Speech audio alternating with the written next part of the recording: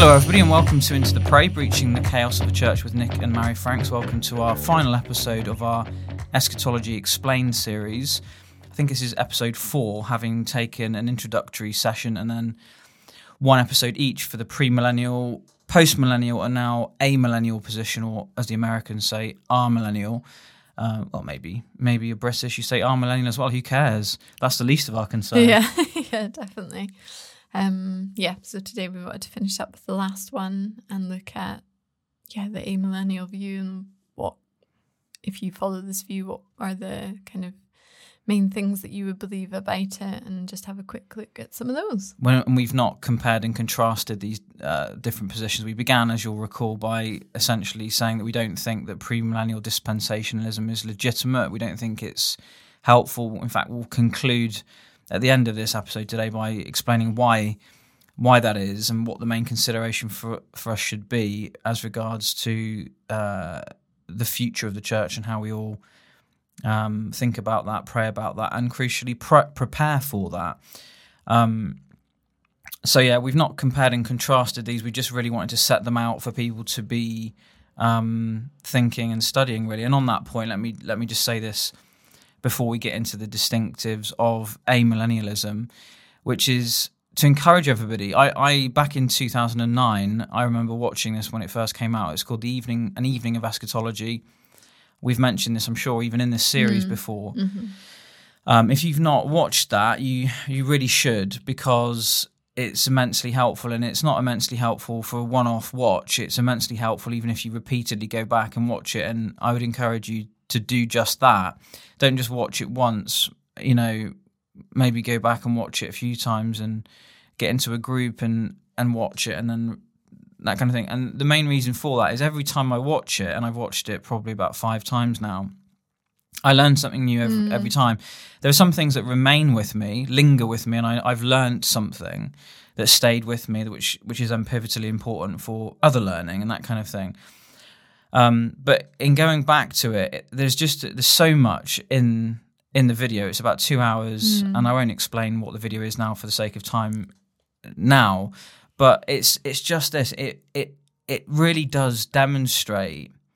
It displays the very point of doing this eschatology explained, because of course we haven't really explained it. We've explained the basics, but we've not answered anything particularly, except by saying we don't think this is legitimate, and we think these other 3 positions are legitimate. So I suppose we've explained and answered that, but the whole thing isn't finalized. We're not, I think we'll probably talk about in a moment, each of these 3 positions have problems. But the thing that the video does, the Evening of Eschatology, it shows me how little I know my Bible. It makes me feel like a complete newbie with biblical literacy. It makes me, and not in a bad way. Like I don't feel condemned. Part of me feels jealous and envious because I want to know my Bible better, and I see people who are much more familiar with Scripture and that kind of thing, and it kind of encourages me. I want to know. And as part of that, we want you listening to us to feel that as well. Not to feel overawed with this to the point where you just think, well, we can't possibly know. There are always problems. What's the point? And then as a result, your Bible just collects dust. But rather to really live and breathe it, and to feel strongly about it, and to have that sense of strong feeling about truth, rather than it being, oh, well, it's okay, we'll just agree to disagree, and, it's quite jovial and whatever. We don't divide over this. Well, we do in some cases, as we've said. The dispensational stuff is something to divide. That is different, but yeah. But we don't divide. We don't say, we don't watch Doug Wilson because he's a post-millennialist. There's so much that I learn from him, but I don't see post-millennialism in the Bible. So that's worth just saying. If you've not watched An Evening of Eschatology, just go to Desiring God or Google An Evening of Eschatology and the video will come up. Make sure that you have 2 hours. Don't try and watch it on the bus or whatever. Just have an evening, get some friends over, maybe break bread and have some wine, and how much better that than watching some inappropriate film on Amazon Prime. And I think the other thing that I noticed as we rewatched it is just that this isn't a topic that you're just going to get. you've got to invest time in understanding the different perspectives and how they affect your interpretation of other parts of Scripture, like you're saying about the depth of knowledge that you need to have of your Bible and able to really get your head around even just one of these views is huge. You know, it's a lot of work and it's a lot of reading, it's a lot of study, and it's, I think, like a lot of biblical things, it's not just something that you're going to get overnight. Understanding and knowing your Bible is a lifetime study. You've got to invest in it, and you have to be willing to do that in order to really understand. And I think as we've come back to this video and watched bits of it, I'm like, oh, I really understand what that argument is about now. Whereas before, the first time I watched it, I just felt lost. I didn't even know what people were talking about because I just didn't have a good grasp of any of these views at all. And of course, once you understand the main points of where different people are coming from, it can really help you to dive into other bits of Scripture. It gives you a kind of foundation to do that and to really engage with the arguments. So if you do watch it the first time and you think, I'm lost, I don't really know what's going on with this, don't be disheartened by that at all. I think that's a normal thing to happen if you've not really got your head around this topic. But be encouraged that it's just the beginning of something, and that from that point you can then go on to really have a better and deeper understanding of it. Yeah, when you watch it, you're listening to people who are, I'm not sure, but Piper and Storms and Wilson are all father figures, really. The other chap who's the premillennial, I can't remember his name. Hamilton. Yeah, what's his first name? I could know it's something Hamilton. Yeah, anyway, he's a little bit younger, but they're all. Don't compare yourself to them initially. It's just there's a standard there to kind of strive towards, and yeah, it is a lifetime study in one sense, but there's so much to say around all of this that isn't even to do with one of these particular positions. You know, there is a lifetime, but it's also urgent. There's an urgency with which we should be approaching the Scriptures about this, for the reason that we'll maybe focus on at the right at the end, which is the implications of this being wrong. You know, the dangers of that. So it's not a kind of sit back and enjoy the ride. Just, you know, you've got decades. Well, you might not have decades, and even, you know, there might not be that long, and we need urgency. And the other thing to say on this is that listening to Piper and the guys involved in this, it's obvious to me who's more gifted as a teacher. And for these, you know, if you're thinking about complex things like chemistry or just any complex subject, if your teacher isn't gifted or very good as a teacher, you're going to be struggling, you know. And for me, listening to Piper, he's exceptionally clear as a gifted, and obviously so as a teacher, as is the other chap. What's his name? Hamilton, who's just happens to be the pre-mill position. I find Doug Wilson much harder to follow as a teacher. I'm not sure that he is gifted particularly as a teacher. I think he's gifted in a prophetic way. But it's just incumbent upon local church leadership that teachers are in the pulpit teaching these complex things. If you've either got people in the pulpit who aren't gifted as teachers and are just making it more confusing and less clear, or you've got people that are just, you know, in the pulpit and they're not remotely interested in this, they don't consider it to be important enough, let alone urgent. You know, again, it's this thing of like, if you're in a church like that, you really shouldn't be. And even more radical, you'd say to the people leading that church, if you're not gifted as a teacher, you shouldn't be the teacher of a church. Yeah.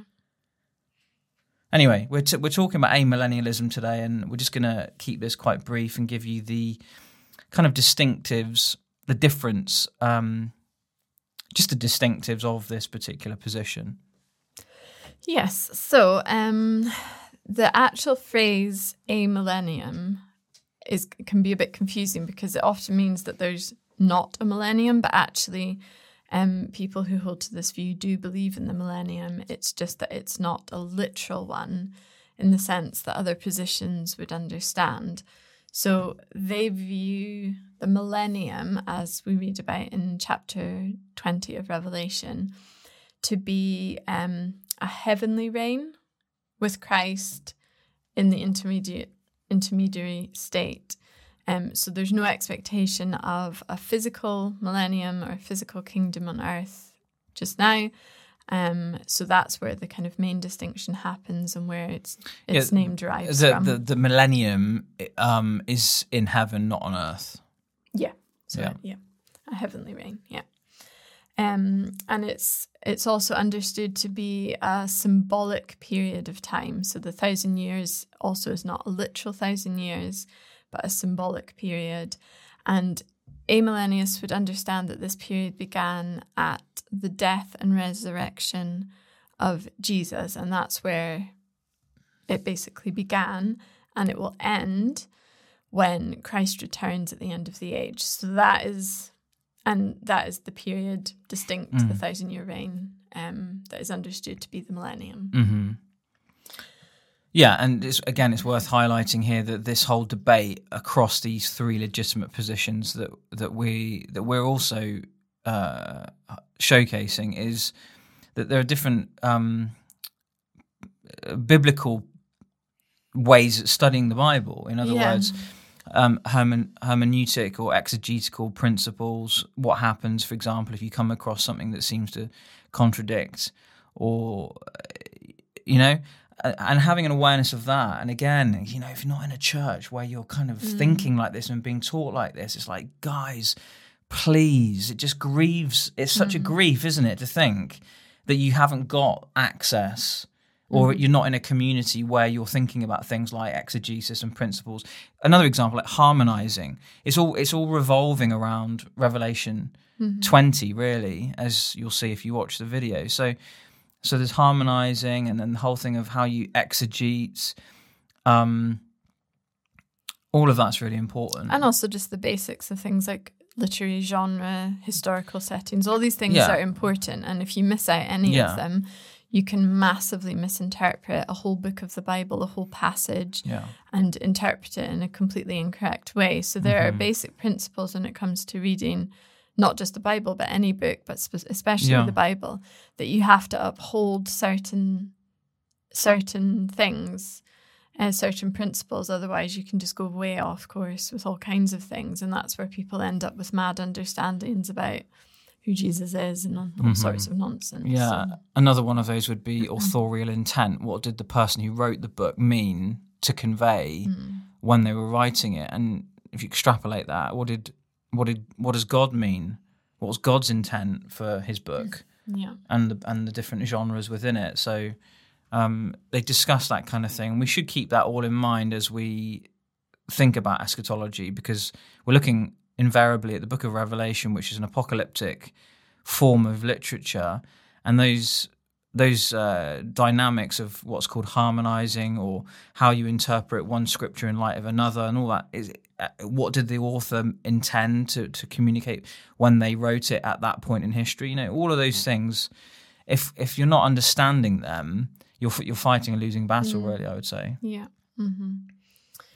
Sorry, that was an interjection. That was an interjection. So a couple of other points, just main things that you would hold to in this view. So knowing what the understanding of the millennium is, during the millennium, the general belief is that Satan was bound at the death and resurrection, and he is therefore unable to deceive the nations, as we read about in chapter 19 of Revelation. So there's this restricting of the work of Satan, specifically, I think, in relation to the spreading of the gospel. And the nations. And the nations, so that the gospel is able to go out by the power of the Holy Spirit and be fruitful and to gather people in through redemptive salvation. And all of that is able to happen because Satan has been bound in relation to this specific point. In line with this, believers are still able to expect persecution, suffering, trials, even death. All of this martyrdom, all of this is expected in human history throughout the millennium as the kingdom, God's kingdom, expands and spreads and grows. There will be an equal spreading and expansion of persecution and trials and all of this as well. So that's where it obviously differs to the post-millennialism. There's this sense of, as has been throughout history for Christians, that is what will continue to happen. So at the end of the age, Jesus will return. At the end of the millennium, Jesus will return. And at this point, everyone will be resurrected. There will be the second coming, obviously, the final resurrection, the judgment of all people on earth, of all the good, all the evil. And there will then be the inauguration of the new heavens and the new earth. And all of that will take place at the very end of the millennium, after the final battle of Armageddon. And that will be the end of the age. So I think there's quite a logical and understandable reason why amillennialism would be, why people would believe it, because I think it does create, it's quite easy to understand, I think, compared to maybe some of the other views that are held. You have this kind of, Jesus came, died, was resurrected, the millennium is now, and then Jesus will come at the end of the age, and that will be it. There will be the new heavens and the new earth and the kingdom of God. Yeah. Yeah, it's certainly understandable, but as we... I don't know if you want to talk about this now. Is that essentially all you want? That's essentially it. That's the kind of basic overview. And again, we've not wanted to do a session of comparing and contrasting. We could potentially do that, having gone through the three main eschatologies, is to do a session comparing and contrasting the three of them. But we're keeping this quite brief, because if you're tracking with this and you'll be studying your Bible and reading your Bible as you're doing it, it's... in some senses, there's less difference between some than others. For example, post-millennialism, or originally amillennialism, was recognised, I think it was up until the early 20th century, as being post-mill and amil were essentially regarded as post-mill. There wasn't an amil at that point. So clearly there were more similarities there between post-mill and amil. And as we've done in previous episodes, the difference between dispensational and historic pre-mill, again, there are similarities. And even within historic pre-mill, which we would view as legitimate as opposed to dispensationalism, there are huge, there can be quite a lot of variance within each view. And again, Sam Storms made the point regarding amillennialism that, sometimes people think, as you've said, that these guys don't believe there's a millennium. Well, they do. It's just that they don't believe it's on Earth. Their understanding of it, yeah. So again, it's worth just finishing by saying that, of course, even each of these guys who are effectively experts on these positions. I think it's probably worth saying that of the three guys, Sam Storms, again, a father figure. He's been around for a while. He'd originally been part of the Dallas Seminary, where the other chap, Hamilton, was a graduate from as well. And Sam Storms had originally been, believed in dispensationalism, and then moved to pre-mill historical, and then has landed on amillennialism. So of those three people, he's moved around. He's moved around three times as much as the others. To be fair, they didn't talk about that, but the impression that was very clear, I thought, was that Sam Storms had moved around a little bit more, which is nothing wrong with that. There's nothing wrong with, although Sam Storms did use the word repent right at the end. He did, yeah, he did use it in relation to... And he said it kind of jovially, but he was serious as well. If Piper could have showed him something, then the only response to that is to repent, actually, which comes back to the point I've made a number of times, which is that as time rolls on, bearing in mind that was filmed in 2009 and how much has changed since then, which is why I think these guys should redo that. Yeah. That video is that, you, as time rolls on, marches on, you would expect there to be increasing repentance from really good men who have held to certain positions that now become palpably untrue. if I don't know, Doug Wilson and the guys there at Moscow, Idaho, you know, if they're expecting there to be some kind of, you know, outworking of Christian rule and reign within American politics. But of course, I think the easy justification to that is they won't be expecting it within the next 10 years. They're meaning over the course of human history. So I've heard Doug Wilson speak about this specifically. In the example he gave was in planting a hedge, that everything counts now because it could be here for hundreds of years. So there's not this kind of expectation of an imminent thing happening, from my understanding of listening to him anyway. It's that there's this long projection of human history potentially. Yeah, and you know, one of the struggles I have with that, one of several, is that I'm you know, a point came in Israel's history where God effectively said enough was enough. Mm-hmm. The sound of my suffering people has come into my ears, and I've come down to deal with it. Mm-hmm. Is God just going to let abortion continue? Mm-hmm. Yeah, because it's all very well saying, well, for centuries more. Yeah, I mean, exactly. Can you see the world even just surviving centuries more, let alone decades more? That kind of thing. So anyway. And in light of speaking about this, I guess what's interesting about the amillennial view and its closeness with historical premillennialism is the expectation of suffering. Yeah. What is expected of the church over the coming years and decades. Mm-hmm. And for amillennials, they're not looking for some kind of improving world condition.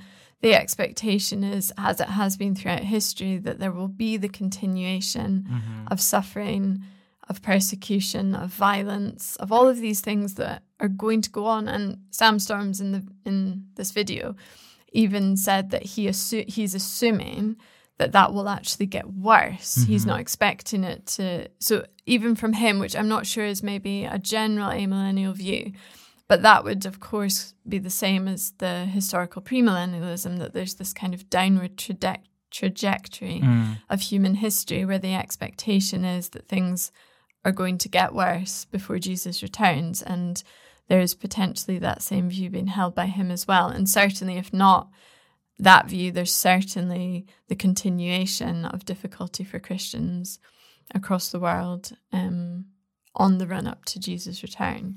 Yeah, and keep in mind that the video we're referencing was recorded in 2009, and at that point you'd be harder pushed to talk about any form of persecution in the West. You know, persecution of the saints being a third world reality that really puts the first world to shame. But actually, what's changed?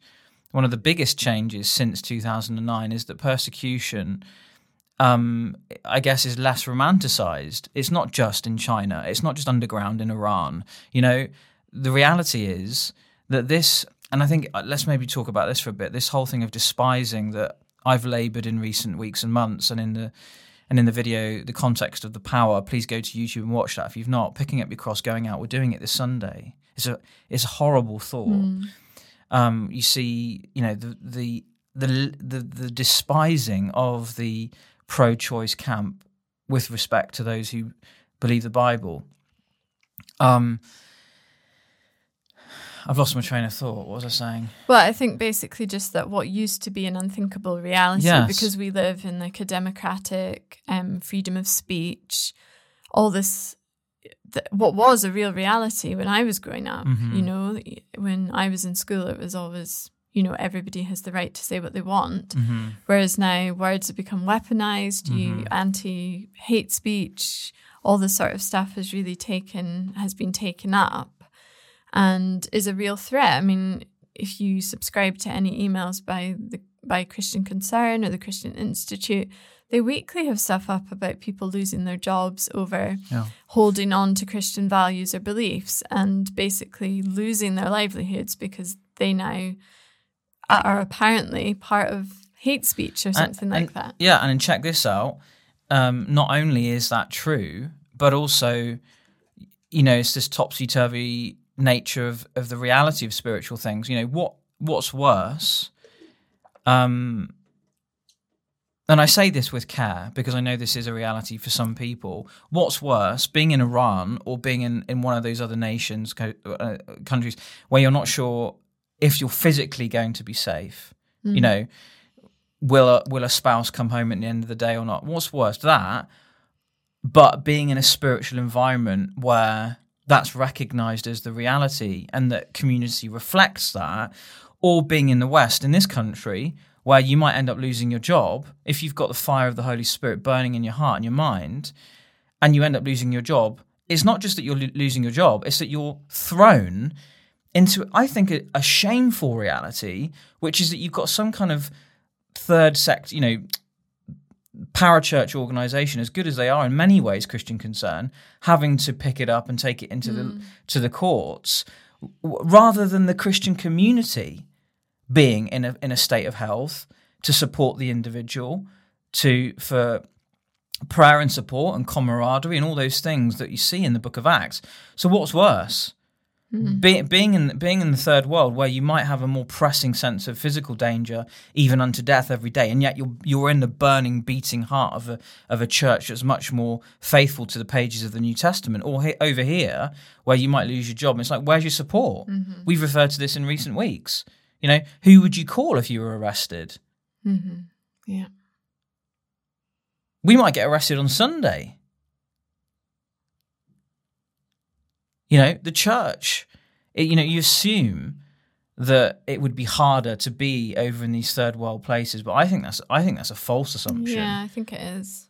I agree. I think there's a spiritual lethargy in our country that means that people they can kind of pick and choose, I think, and there's this reliance on some kind of understanding that we still do live in a country that is very open to all thought and all freedom of speech, and actually, I think, when we look at what's happened with COVID and everything related to it, and all the little streams of things that have come as a result of it, it's easy to sweep that all up as conspiracy theory because that's a nice, easy way to do it. But actually, are we spiritually aware to what's happened with that? Do we know the implications of all these things that are going on? Or are we happy just to accept somebody saying, oh, that's just a conspiracy theory that couldn't possibly be true? Yeah. Are we reading all these things in light of Scripture? Are we awake to them? Are we thinking about them? Are we I don't know, are we just engaged with this or not? My money would be on the reality that if you brought people from the underground church in China who are gagging for the word of God, or those who are aware of the risk to their lives physically every day in Iran or in Yemen or in North Korea or in many, and offered them a chance to come here, maybe some of them would want to come here. But I bet my bottom dollar, so to speak, that if they get a taste for what it's like spiritually here, in terms of the lukewarmness of the church, the indifference, the apathy, the lethargy, the contradiction. But maybe that's what we need. But what I'm saying is, were they then to come and experience that, I think they'd want to go back to where they came from. Well, I remember reading a book that spoke about people who'd been imprisoned in other countries for their faith, and like Brother Yun. Yeah, and the prayers that they asked for were not to do with getting out. Yeah. The prayers were for endurance, which is what you read in these passages of Scripture in Revelation and other places, that the prayer is for endurance through the persecution, but also having, when you read their own testimonies of their closeness with Jesus during those periods, and, that having then come out from prison, that they would go back for that sense of closeness with him again. And it's hard to get, it's impossible to get your head around that, because most of us have never experienced that. No, but I think this is a really good place to finish this episode today, and also effectively the little mini-series, Eschatology Explained, by talking about suffering.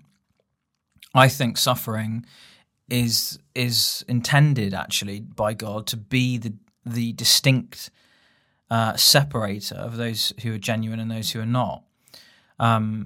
If you've not read my letter to the church, I can't remember when I wrote it, within the last 12 months, I think, Is Your Church Faithful? An open letter to the church, looking at 2 Timothy and the suffering.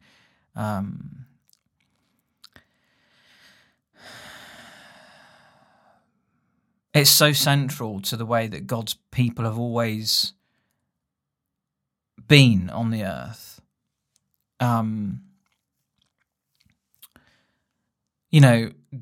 God's people were protected in Israel. They weren't zapped off the planet when the judgments of God fell in sovereignty, sovereign power in Israel.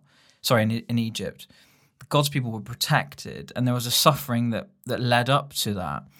I think this is really the biggest reason why eschatology isn't something to be dismissed as being for another time or being a non-essential thing that we shouldn't be agreeing to disagree or separating over, because ultimately eschatology is preparing God's people to be faithful, which means preparing God's people to suffer. Sorry about this noise on the microphone. And so I think it was one of the guys, Sam Storms, at the end. What did he say? Why were they? He was kind of comparing himself with the pre-mill position. Mm-hmm. What was it he'd said? Well, thinking about how it affects our expectations for the future, i.e. as Christians, and how the church lives out its life in light of that. Yeah. Do we have expectations? This is what we broached before COVID in the film The Draft, the future of the church. The crossroads that we'd already come to, obviously, where some Christians were saying, of course God blesses homosexuality. I mean, we didn't need COVID. We didn't need a lockdown for us to wake up and get real, which is why we'd called for the churches to be closed ahead of that. What are our expectations of the church moving forward, and how does eschatology relate with that because of this emphasis on suffering? In short, post-millennialism doesn't expect there to be a suffering in the same way as amillennialism or pre-mill. And for me, that's the most compelling part of this. It's this whole thing of just kind of like sleepwalking into a place where you will just be swept away. This great luxury, and I won't apologize for repeating this. It's at the current moment that we're speaking to you. It's a Tuesday, nearly midday, nearly lunchtime on Tuesday, the 2nd of August, 2022. We're in the middle, I don't know if we're in the middle of it, but we are certainly in the great luxury of afforded time to prepare. And I see the church manifestly not doing that. In other words, I think the church manifestly, as we are generally speaking, just sleepwalking to a place where the love of most will grow cold, will just be swept away because we are utterly, utterly unprepared for the despising to come. And one of the features of these eschatological passages, Revelation 20 and that kind of thing, is the fullest sense of the enemy, Satan, being unleashed against the people of God, where we'll see Jerusalem surrounded by some kind of, coalition of nations.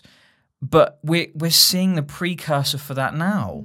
If you watch somebody talking with venom about people like us who believe that God says, no, we shouldn't be dismembering our children and selling their body parts for profit, abortion is an abomination. People speak with fizz, with fuming rage. All of this is a precursor of the rage of Satan that will be unleashed on the church, not just on the world, but on the church. Come the final days. Now, that's relevant even if we don't live through that. Yeah. If you're a loving leader, a loving pastor, you will prioritize this preparation, not just for your own immediate family, but for generations to come, if we're afforded that. So we're afforded this great luxury of preparation. And the question I have to keep on under God impressing on as many people that are willing to listen to me is, are you preparing for that reality of despising? Let's talk about this Sunday, because it's the best example we can give. You and I are just newbies at this. We're in a kind of, I suppose, repenting of our own inactivity with regards to the gospel, and how that's been a chronic thing, and how that's something we've inherited and been raised in.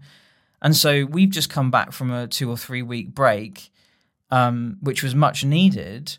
But there is a sense in which now we're anticipating going back on the street. We're not part of a church because there aren't any faithful churches around us. And you can call me and say whatever you want against me for saying that, but it's true. And the thought of taking the 7-foot cross out onto the streets and being faithful to what the Lord's shown us, which is that this church are destructively opposed to the gospel and anti-Christ.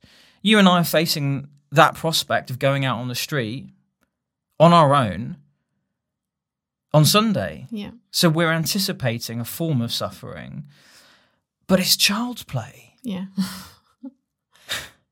It's child's play.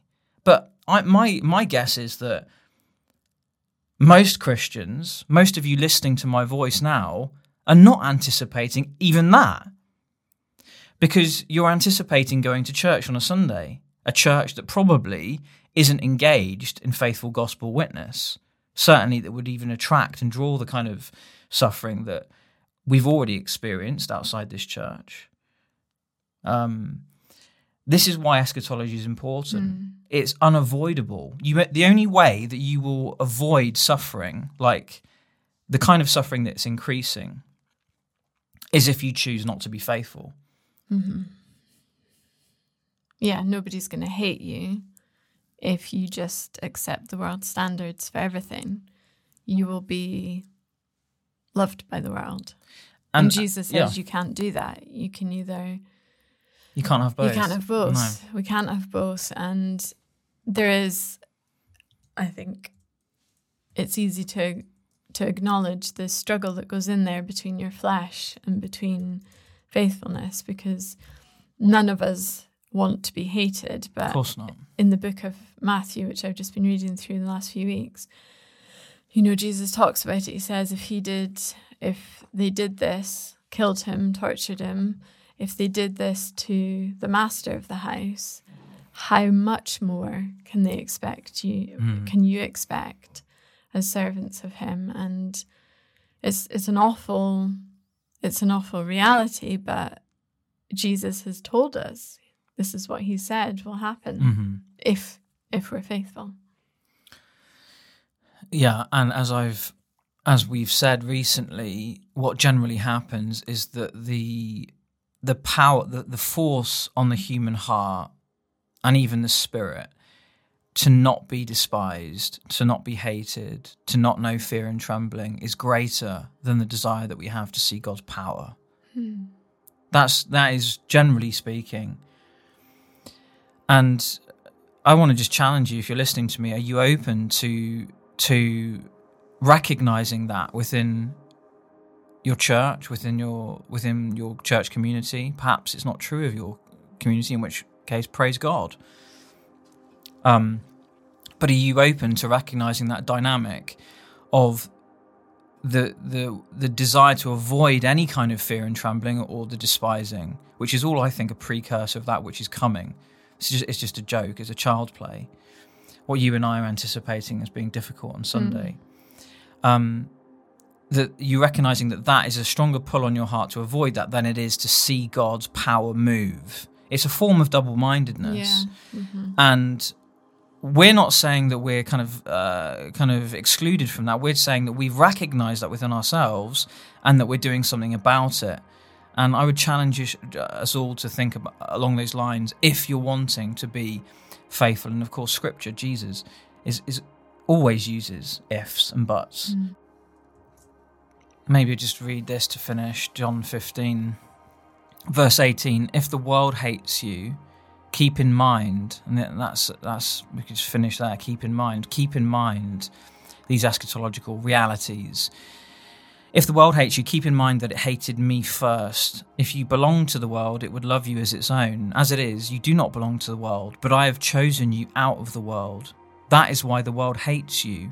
Remember what I told you. A servant is not greater than his master.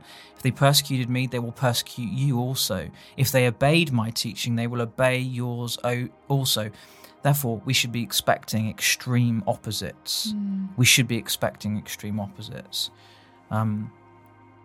Verse 21, they will treat you this way because of my name, for they do not know the one who sent me. If I had not come and spoken to them, they would not be guilty of sin, but now they have no excuse for their sin. Whoever hates me hates my Father as well. If I had not done among them the works no one else did, they would not be guilty of sin. As it is, they have seen, and yet they have hated both me and my Father. But this is to fulfill what is written in their law. They hated me without reason. Father, we just thank you for Jesus, your Son. We thank you, Jesus, for your faithful witness. We thank you that you endured, for the joy set before you, endured the scorn of the cross.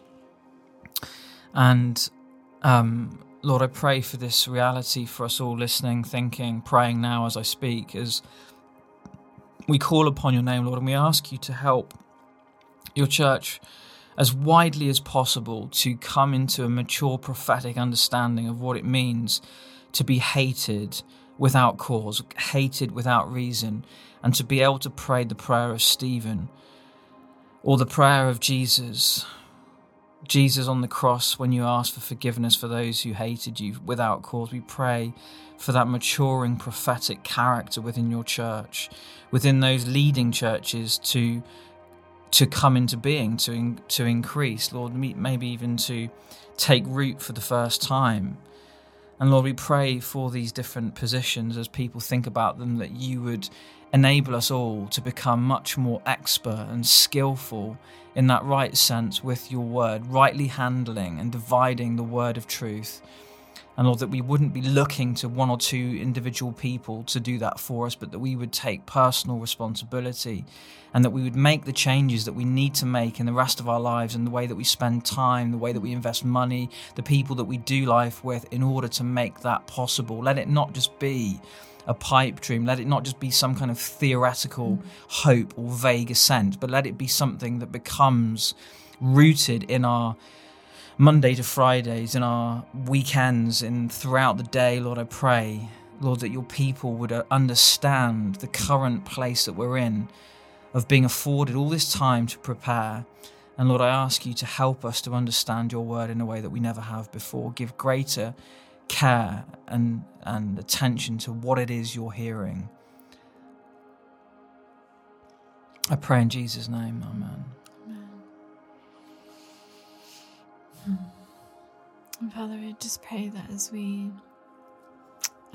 consider your word, as we consider about your return and everything that involves, what your word tells us about it, I pray that we would be not just studious of the things that you've put in scripture for us to read, but that we would embrace them, and that we would live the things that you have called us to do, Lord. And when we think about when you taught your disciples about your return, it was going to be difficult, it was going to be traumatic, it was going to involve all kinds of things that we just want to avoid, that our flesh doesn't want to be involved with, and it doesn't want to do. And Lord, I just pray that we would be faithful and watchful and attentive as you commanded us to be in your word, and that Holy Spirit, that you would help us to do this,